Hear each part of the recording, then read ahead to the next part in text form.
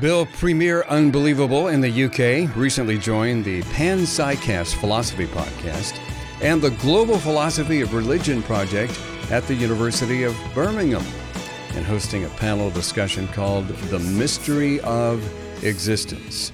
It featured 4 philosophers and scientists, 2 of whom we're particularly interested in, Richard Dawkins and Richard Swinburne. This is before a live audience.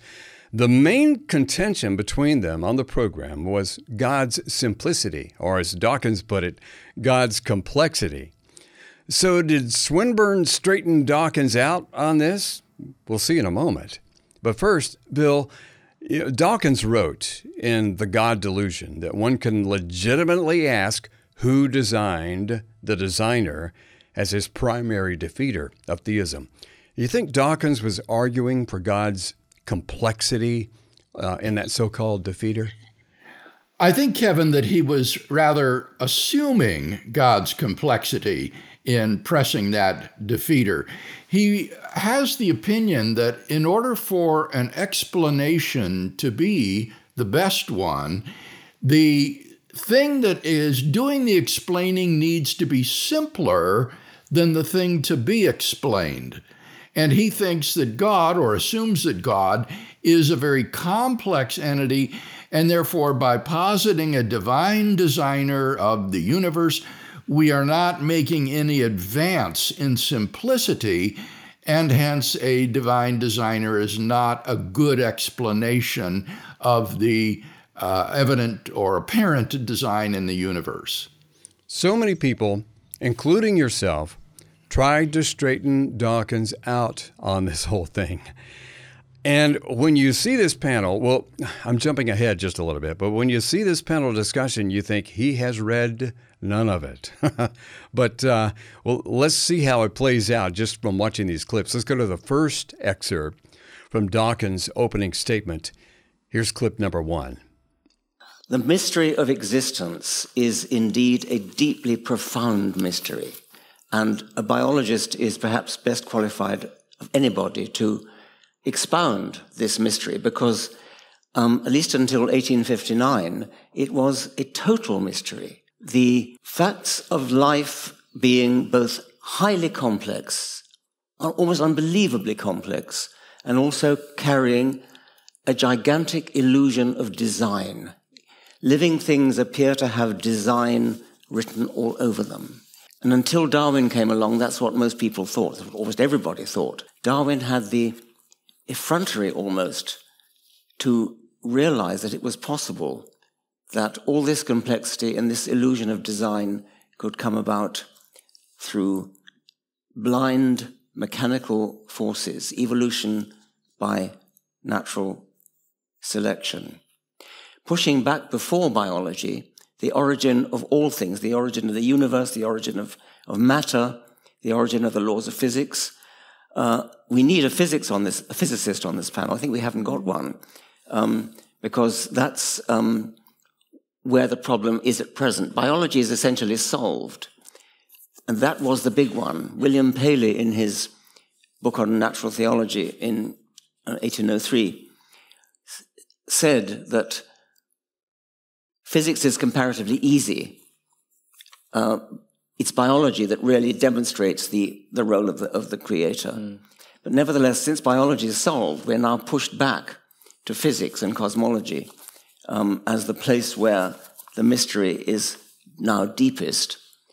And as you know, there's a strong argument to say that these fundamental constants are fine-tuned in the sense that if any of them were slightly different from what they are, then we would not have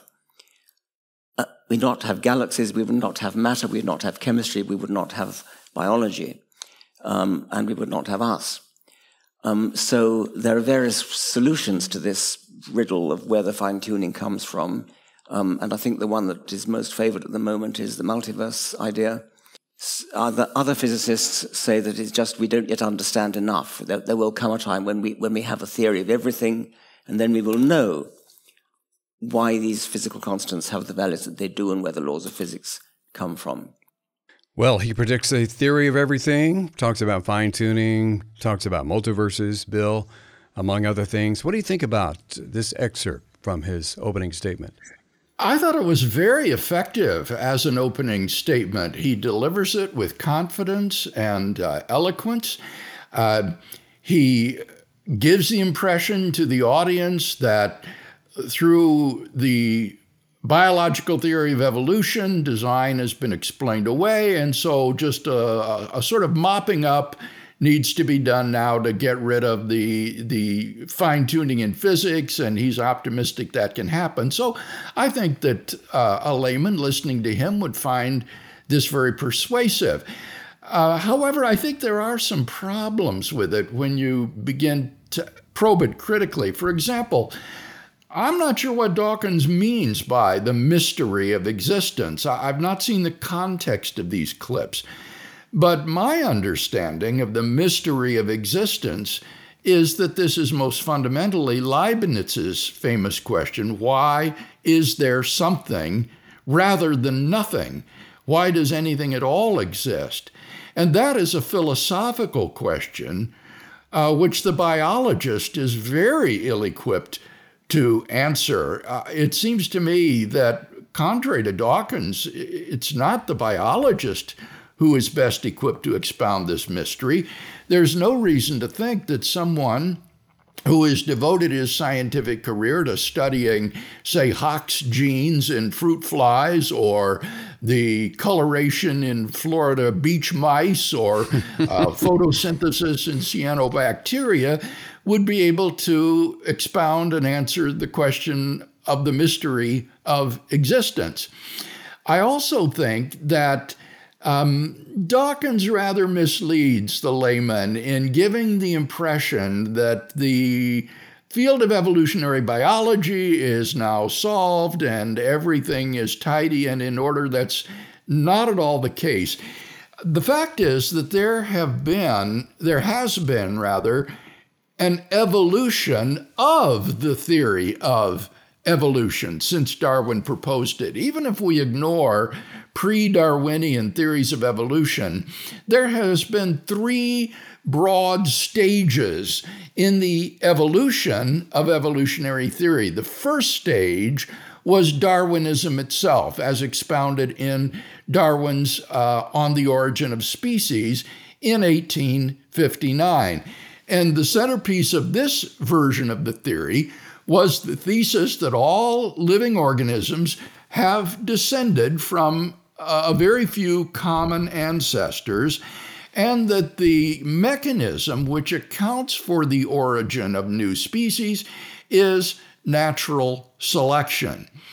Well, this original theory was virtually dead on arrival, Kevin, although the thesis of common ancestry very rapidly won wide acceptance. For 70 years after the Origin was published, scientists remained highly skeptical about the adequacy of the mechanism of natural selection to explain the origin of new species. That led to stage 2 in the evolution of the theory, which occurred during the 1930s and 40s. During that time, experts in population genetics married Darwin's natural selection with Gregor Mendel's genetics. And this enabled them then to explain how it is that the variations arise in organisms on which natural selection can work by weeding out organisms that are ill-adapted as the environment changes. And this theory is often called neo-Darwinism. It prevailed up until almost the end of the 20th century, when evolutionary theory entered a third stage of its development, which is known as the extended evolutionary synthesis. And proponents of this extended theory have been very critical of the causal mechanisms that are posited in the modern synthesis, or so-called neo-Darwinism. They've challenged its obsessive centricity on the gene as the mechanism of evolutionary change, and on its failure to address issues pertinent to developmental biology or embryology. So that now many would say the modern synthesis is dead, and we are now in this period of an extended evolutionary synthesis. But that doesn't mean that all the problems have been solved. On the contrary, many of the theories and mechanisms suggested by the extended evolutionary synthesis are conjectural, uncertain, unjustified, and the field is very much in ferment today, which makes it a very exciting field of study for evolutionary biologists. And nobody's exactly sure what's going to come out of this. One prominent evolutionary biologist named Eugene Koonin has said that what follows in a postmodern biology, and by that it's a pun, he means postmodern synthesis. In a postmodern synthesis, what follows, he says, is not a new synthesis, but rather a chaotic pluralism of different approaches and research programs and avenues of exploration. And he said it remains to be seen. It's too early to know whether or not this can all be synthesized into a consensus package. But he does say this. He says, I will venture one prediction. He says, when we celebrate the 200th anniversary of the origin of the species in 2059, he says the landscape of evolutionary biology will look completely different than it does today. And so I think Dawkins is blowing smoke when he tries to give his audience the impression that this has all been settled and done with. Finally, very briefly, Kevin, his comments on physics, I think, are inconsistent as well. The appeal to a multiverse hypothesis to explain the fine-tuning of the universe is basically an appeal to chance. It's saying if you multiply your probabilistic resources, then the chances are increased that you will get a finely tuned universe somewhere. It's basically saying that if you have many roulette wheels spinning, then your chances of getting the number you picked are much greater. But that's very different from the theory of everything, which is an attempt to give an explanation of these constants or quantities in terms of physical law, of natural law, not chance, but necessity. And a theory of everything doesn't literally try to explain everything. This is another one of these scientific nicknames that can be very misleading to the layman. What a theory of everything aims to do is to integrate the four fundamental forces of nature: electromagnetism, the subatomic weak force, the strong force, and gravity into a single unified force carried by a single particle. And so far that has eluded physicists. But even if you manage such a unified theory, obviously that doesn't do anything to explain all of the finely tuned constants and quantities. So he's, I think, a little bit confused and inconsistent with respect to what he says about the physics. Yeah, he intimated we biologists we've done our work, we can all go home and relax, and now it's up to you physicists to figure this out and come up with a theory of everything. Bill, that's still going to take philosophical introspection, isn't it, even if they were to find such a theory? Yes, well, we'll see in the remaining clips how philosophy comes to play a key role in the discussion of alternatives. Each one of the panelists had about 10 minutes to articulate their opening statement, and we're just going to do an excerpt here from Swinburne's opening statement. Clip number 2. Theism is a very simple hypothesis.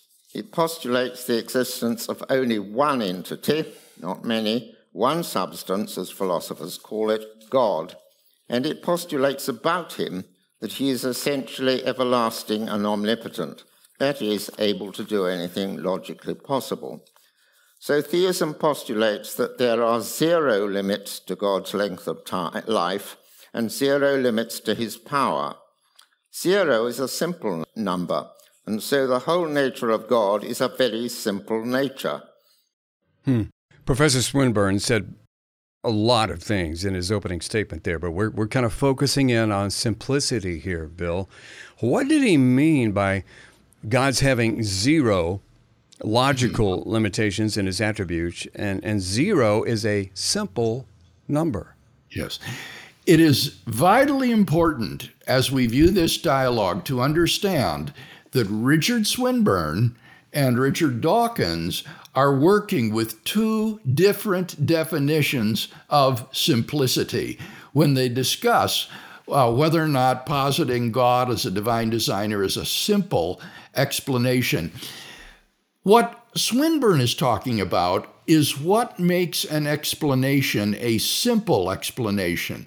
And he gives this definition in his book, The Evolution of the Soul, on page 13, and I quote, "The simplest theory is that which postulates few substances, few kinds of substances, and mathematically simple properties of substances, determining their mode of interaction with other substances." So he thinks that God fits all those criteria, just one God, one kind of substance, and mathematically simple properties. And that's where it gets into this 0 degree of limit on God's properties. Swinburne's point here is that to posit any finite number, non-zero number, any finite non-zero number like 3.54 or 10.5 or something of that sort would cry out for some sort of further explanation as to why just that finite value was ascribed. But he says 0 or infinity are equally simple.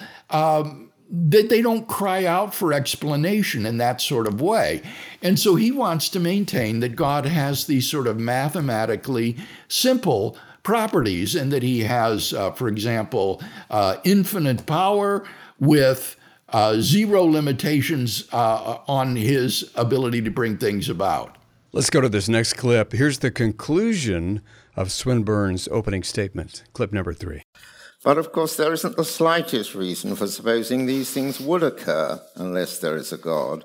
Why should there be a physical universe at all? If there is, why should it be governed by simple laws of nature, or any laws of nature at all? Without a hypothesis such as theism, one would expect the different chunks of matter to behave in entirely different ways from each other. But in fact, every fundamental particle in the universe behaves in exactly the same way as every other one in conformity with laws of nature. Unless someone arranged things in this way, it would be immensely improbable that this would happen, and an aspect of that is, of course, the fine-tuning.